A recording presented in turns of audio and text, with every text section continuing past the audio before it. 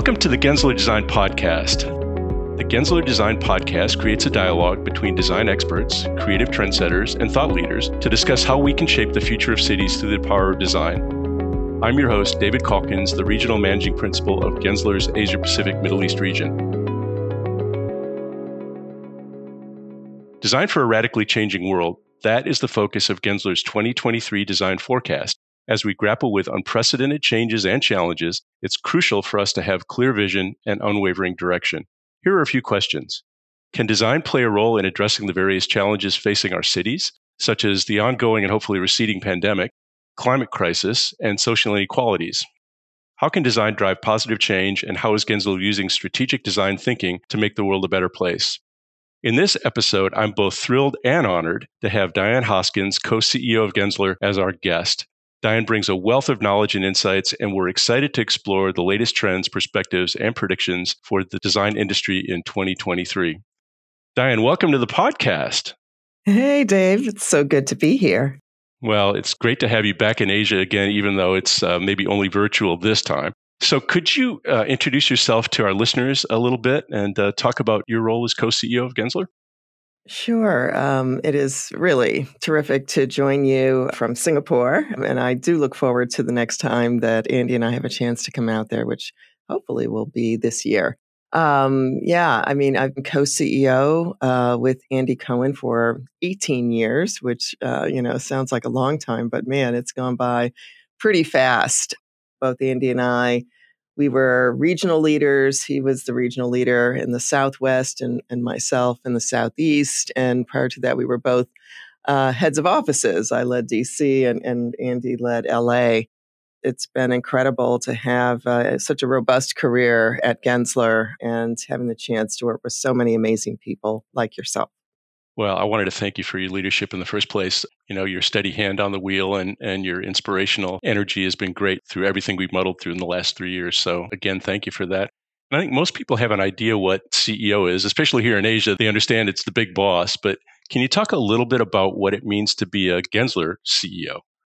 Yeah, it's honestly, it's funny because many times CEO is considered the one on the top of the pyramid, but really the way that we think about it, and again, we believe so strongly in collaborative leadership, but it's really we're on the bottom. I mean, our job is to support our people, support our leaders, to try to think maybe a few steps ahead to make sure that we are all able to be aligned and work together toward common goals. So setting a vision is an important part of being the CEO, enabling all aspects, all of our communities, and really trying to keep that radar on what is happening outside and what that means for us inside. And so this conversation that we're going to have today about design for a radically changing world is really the kind of focus that Andy and I have as CEOs, talking about the world, talking about what it means for design and what it really means for us and how it's, yes, a challenge, but also the opportunities that are embedded in it. Well, so that's a great segue. So the design forecast. So this is something that you co-wrote at the introduction to it with Andy Cohen, and that's titled Design for a Radically Changing World. And so talk about that concept a little bit, but also talk about the crisis multiplier that you mentioned in that, if you could. Yeah, this concept of design for a radically changing world. And it was, kind of peeking our head up, out of above the clouds for the first time in 3 years since, the pandemic. And I think it was really an important moment for the firm and for us to kind of take stock of what we had just all gone through together and remarkably and incredibly, and to really begin to recognize that what we learned was, one, we have such amazing resilience as an organization. It has a lot to do with the transformation of design because I think what we allowed ourselves to do was not to be rigid through it, but literally to let the experience redefine us and transform us in really important ways that are important for the future. But it was also, recognizing that the pace and speed at which, we had, of course, the pandemic and then the George Floyd tragedy, and then, kind of a refocus back into climate change and the global economic challenges and recession. On top of that, of course, geopolitical tensions and this kind of pace at which a lot of these exogenous factors are really coming to bear and are creating a context that is, hate to call it this, but more the norm, this kind of crisis continuum.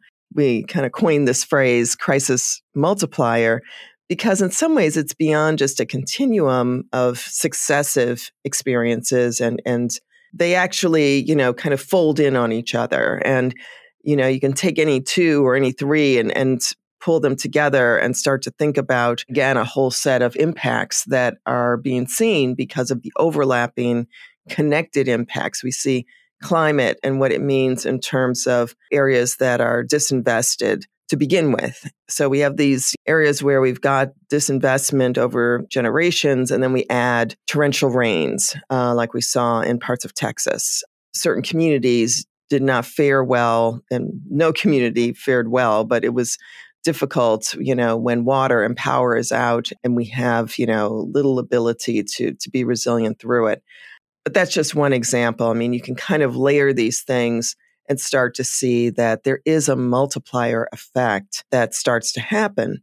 We felt like this theme of not only trying to describe this context, but also to recognize that it's a new day for design, that we can't just, put our head in the sand, hope it all goes away, and then go back to what things were like before or designing in the way we designed before. And so this broader moniker of design for a radically changing world for us is really kind of a huge call to action. It's a focal point for us. In fact, Andy and I, this, are in the process of writing a book that has that title. And in a way, really putting on paper and trying to pull this idea together, really, to help all of us kind of build upon this notion to recognize and embrace the changes, and also to have a conversation with our clients about the potential. And this is really the point, is, the potential that design has as part of the solutions around these issues. Well, I was at the Cornet Global Summit for Asia here the last couple of days, and there was a lot of discussion about work and hybrid working and back into the office and how many days in the office and how are we really supporting work and flexibility and different working styles and all sorts of surveys and all kinds of things. What can you tell us about what we've learned just lately about how we best develop workplace design at this point? Yeah, thanks, Dave. I mean, at the end of the day, our firm has brings a lot to this conversation. I hope everyone at Gensler realizes that we are the experts, and we have, because of our longevity in the focus on workplace, we can bring context and perspective.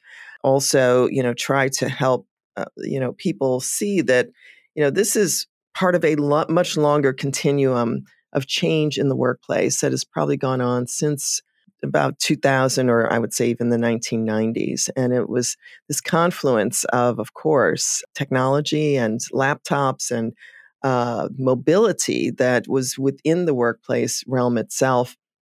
And so the pandemic, you can say, and it has been said, that COVID was an accelerant, right? It was an accelerant of things that were already there. And definitely in the workplace, it was an accelerant of trends that were already in place and capabilities. And, again, these were all muscles that were already becoming strong. We had, massive, I would say, I don't know, it was like 11 to 15% of people were already using co-working space. We do our surveys, and the amount of people using co-working was significant in our 2019 survey. And so again, co-working is outside of your main office and working in another place, a third place. And we've learned so much from that. And so many studies have been done on what happened to some of the core aspects of work, from the standpoint, and we talk about work as four different work modes: focus and collaboration and social connection and learning. And, we definitely found that that disaggregated work from home approach could certainly support the focus part of the work modes, but it had a hard time, and it has a hard time with the other three work modes: collaboration, learning, and social connectivity. And so, again, that's where the rub is. That's where the huge difficulty is. And, companies have seen, significant drops. In fact, even in our own surveys, we've seen significant drops in collaboration, learning, social connection. So, again, we're in a very, very robust time right now with, a conversation. Okay, we all agree none of that is good, but how do we create workplaces that address what people need today? Everybody went through this experience. And we talk about making the office a destination, not an obligation. I think what we're seeing in the data, and there's been and Janet Pogue has done an extraordinary job in being an incredible voice for what we're, finding through our most recent workplace survey, which I think is one of our best. And one of my favorite questions that it asks, and it's around this point about office as destination. If you have choices to choose the workplace for the right reasons versus being compelled by, your boss saying you have to do something or not have to do something, and that the office is offering you and giving you the kind of support, the kind of experiences, the kind of positive, reinforcement, encouragement, inspiration, and the kind of settings that are going to give you the career experience, the life experience that is what you're looking for. So this notion of office as destination. So, just to kind of put a fine point on it, and again, you can kind of look up the latest survey. But what is interesting was there were a list of different kinds of settings, from kind of coffee shop to hotel and hospitality look and feel to kind of corporate to, all kinds of amenities and so on and so forth. And people had the opportunity to choose kind of what would be the ideal destination if the office were designed for their specific, what they were looking for. And it was just really, it's very fascinating how it breaks down as a very different composite when you look at different industries, anyone from a law firm to a tech company to financial institution, government, et cetera. So it's different for each of those. It's also different from the standpoint of generational, so what our Zs are looking for versus millennials versus baby boomers versus Gen X. And then I think the most critical question, which was, would you be willing to come into the office more if it did have these amenities and this kind of look and feel? And across the board, every generation had a yes, and it said how many more days or what have you. So, you can really see from this, this survey information, and I really encourage everyone to take a look, that the design does matter. I mean, that comes through loud and clear. And that if we pay attention to what people are saying, what they need, and really take it seriously, we can, see people coming back into the office again, not because we want them to, but because it is going to give them the kind of experiences they're looking for. Well, that's great. You mentioned it, but Gensler.com has got a tremendous amount of information on it. And in fact, I was just amazed during the pandemic, the amount of thought leadership that was generated by the firm. It was just stunning, and it's all still there. So if anybody hasn't been to Gensler.com, they can go there and take a look at it.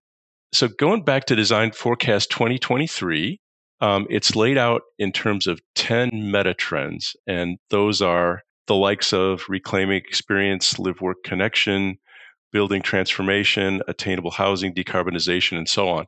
I'm not going to make you go through all 10 of them. We don't have time for that. You don't have time for that. But is there one of them that you could pick that particularly resonates, and just you could discuss that one a little bit? Well, I think we just talked about one of them, which I love, which is focusing on the office. But I guess I would say a trend, the first one, which is reclaiming experience or, reclaiming human experience, is one that, we intentionally put as the first because it underscores all of the other 10 and really in many ways is, kind of the mega trend. It is kind of the trend. If we didn't have the other 9, it would be the one that we would have put forward as the most important trend of the year. And, when we talk about experienced during COVID and, thank God for amazing scientists and doctors and people in the pharmaceutical world who, came up with the vaccines, and even beyond that, people who were able to give us the kind of guidance in terms of distancing and wearing masks and washing hands and cleaning our homes like crazy. Again, all of the kind of guidance that protected billions of people. I mean, heart goes out to families who lost loved ones. Has been a very, very difficult season for us, but billions did not have that experience, and in many ways, because we had amazing people in the health sector that brought nuance and insight on a daily basis to all of us. But one of the important parts of that guidance was separation. And it was probably the number one way to begin to hold the contagion at bay, was to separate from each other. While it was our protection, it was our safety, it also had serious impacts on everyone. There's a reason why when they look at mortality of older people, one of the most important pieces is social contact, even beyond all of the don't smoke and eat right and exercise and so forth. Above all of that is social connection. Social connection is the lifeblood of human beings. And so to have this period of time where we had to separate at the beginning, it was like the only way to protect ourselves. So we did one thing, but in many ways, we created a deficit of connectivity. And so this notion of reclaiming human experience is really about reclaiming human connection and the role that, our physical places play in being the places where we can come together. The office is clearly one of those places. The public realm is clearly one of those places. Vacation spots, et cetera. All of this is part of going back into the physical realm where other people are and experiencing, whether it's people you know or it's people you don't know, but just experiencing that human connection and recognizing just in many ways the deprivation of being able to go to places at will, I think has made us more conscious and appreciative of the places that we can go now, and maybe even a little more demanding of those places and wanting those places to be able to have the kind of experiences that we all crave and be places where we can come together. And I think the workplace, in a way, is like the crucible of all of this, because other than our homes, we spend as much time in our workplaces as we would at home. And so, I'm not just going there to sit by myself, I'm going there to be with others. And I would say one of the most lasting and probably profound changes in the workplace that this will have caused is a true recognition and I would say celebration of the fact that, social connection is part of work and there has to be space for that in the workplace. But I would also say there needs to be place for that in retail. I mean, Starbucks got it right? I mean, they figured it out few decades ago that it's not just about that cup of coffee, it's about the social connection of sitting there and kind of having your coffee and seeing others and whether you say hi or not. Lots of our retail and F&B figured that out a long time ago. We're looking for that. And in fact, I get disappointed when I'm going into Starbucks and it's just a counter to pick it up. I'm like, oh, there's no place to sit down here. The expectation that the places in our lives add that social component. And, and not to give us a pat on the back, but I am going to give us a pat on the back. A few years back, we created the Experience Index. And it's kind of coming back to life and gaining some real focus because it predicted this. If you look at the Experience Index, one of my favorite findings that I like to talk about is when we surveyed people in retail settings, and again, this was a huge ethnographic as well as survey research deep dive that our teams did, looking at what are the kinds of experiences that people expect in retail and are looking for in a retail environment. Less than 50% was about the transaction. I mean, you think people are going into a store to buy something. Well, 60% of what they're looking for is entertainment, F&B, social, inspiration, and learning, and then the transaction. And what we've also found is that that the transaction, which is of course the goal of the company, that the transaction is more likely at least one of the other pieces is there. So doubling down on transaction space actually isn't the path to more sales. Adding some experience spaces is actually the way to get to more transactions. So I wanted to ask you about another meta trend, which is really important, and that's really about equitable design. And I'm proud of the firm in terms of what we're doing both inside the firm and then out there in the world to try and create social equity in our communities. Can you talk about that a little bit, some of our efforts and what we're doing? Yeah, absolutely. The last 3 years have been just I would say, an accelerant. And I know everyone uses that word, but it really has been an accelerant. None of the issues around, social justice and equitableness in all aspects of life, have always been there. And certainly as a firm, we have always been, and it's in fact one of the things I've always appreciated about the Gensler approach to design. Just to take a little bit of a side trip, you get hired by, some big company to do their headquarters or their design. And I was, really impressed that the first thing you would do is start interviewing people across the board in the organization. I remember interviewing the mailroom team and interviewing, admin assistants and people, to really understand how many drawers of filing do you need and how much space do you need and how many slots of mailboxes do you need, and respecting and taking seriously every single role in the organization. That to me was the essence of equitable design. It wasn't just about, okay, how do we, do a gold-plated CEO suite? It was really this notion that everybody mattered and that our design needed to enrich the experience of everyone in that organization if it was going to be a successful project.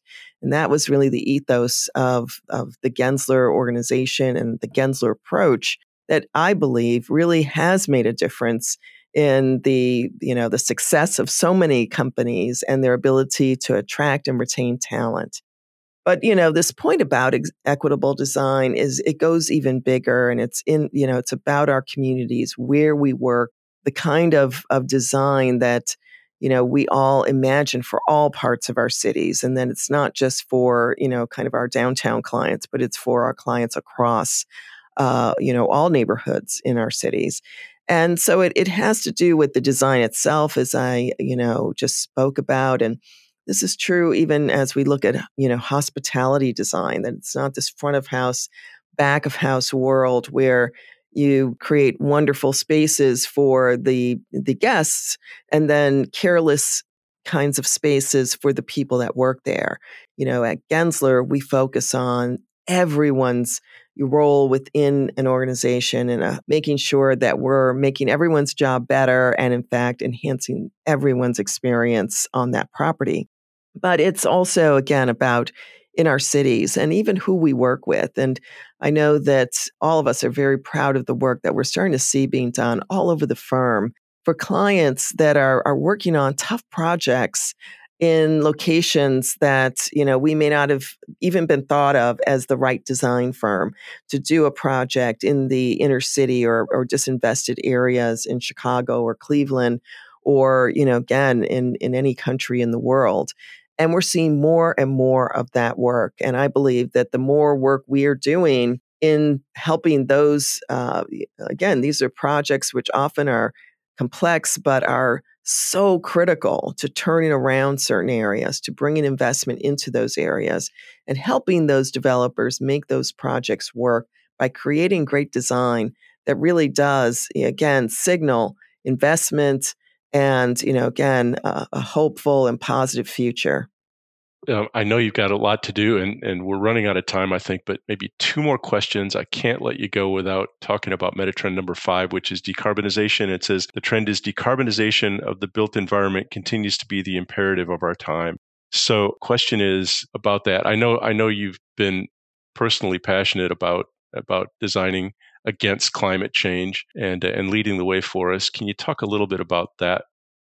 Yeah, we all in our industry are focused on decarbonization. And over the last several years, we have all really gotten our heads around the fact of how important our industry is in the fight to lower the increase of temperature on planet Earth through decarbonization, through the reduction of greenhouse gases. It is a passion for me and for Andy and for all of our leadership because, one, we see it crystal clear in front of us that our industry, I mean, we all know 40% of carbon is associated with the built environment. So that's more than the transportation industry. And we see how they're changing the cars and, man, making all these changes. We've got to do the same thing with our buildings. And we've got to electrify our buildings. We've got to put heat pumps in. We've got to, look at every single lever that we can pull to decarbonize the new buildings that we're designing, help to transform existing buildings, and also something that I have focused a lot on, which is encouraging our supply chain to give us the materials that we can specify because we will specify it because this is our mandate as a firm.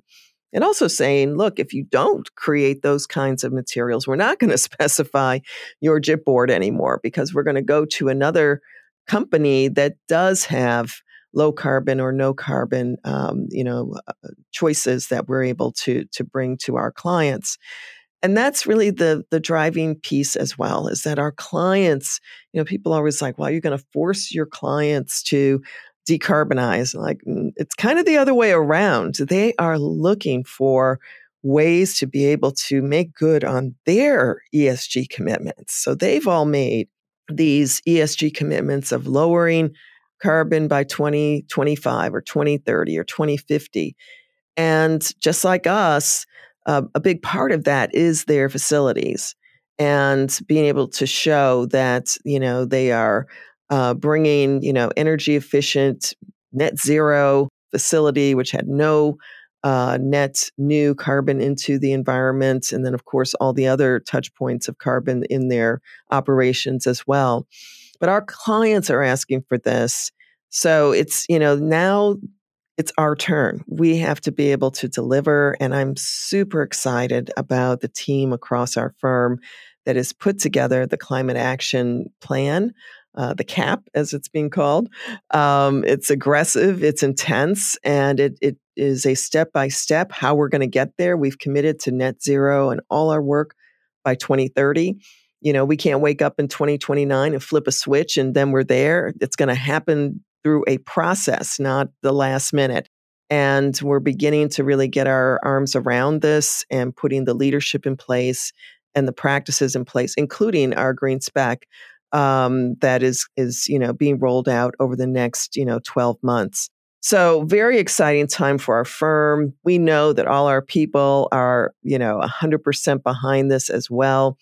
And it's up to us as leaders to make sure that, we're putting the plan in place, the tools in place, the training in place, and, letting our folks continue to evolve as we move in this important direction. Well, it's exciting times and it's hopeful times too, I think. There's a lot that we're doing and a lot that we can do. So working with our clients, I know we're going to make a difference. But anyway, I wanted to ask you if you have any advice for young design professionals and students who are interested in pursuing a career in design and making a positive impact on the world. So, yeah, I mean, first of all, I would say to any student or young person in our industry that you picked the best profession to be in at the best time ever, because this is where the dramatic changes are happening, where you really have an opportunity to make an impact and make a difference in the world and in people's lives. And also, the scope is global.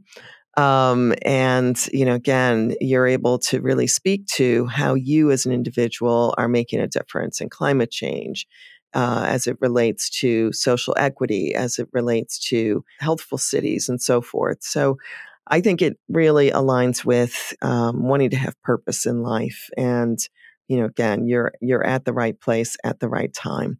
And then just as, kind of a final bit of personal advice that I would share is, and I know this is going to sound a little, simple and simplistic, but the power of showing up and the power of presence.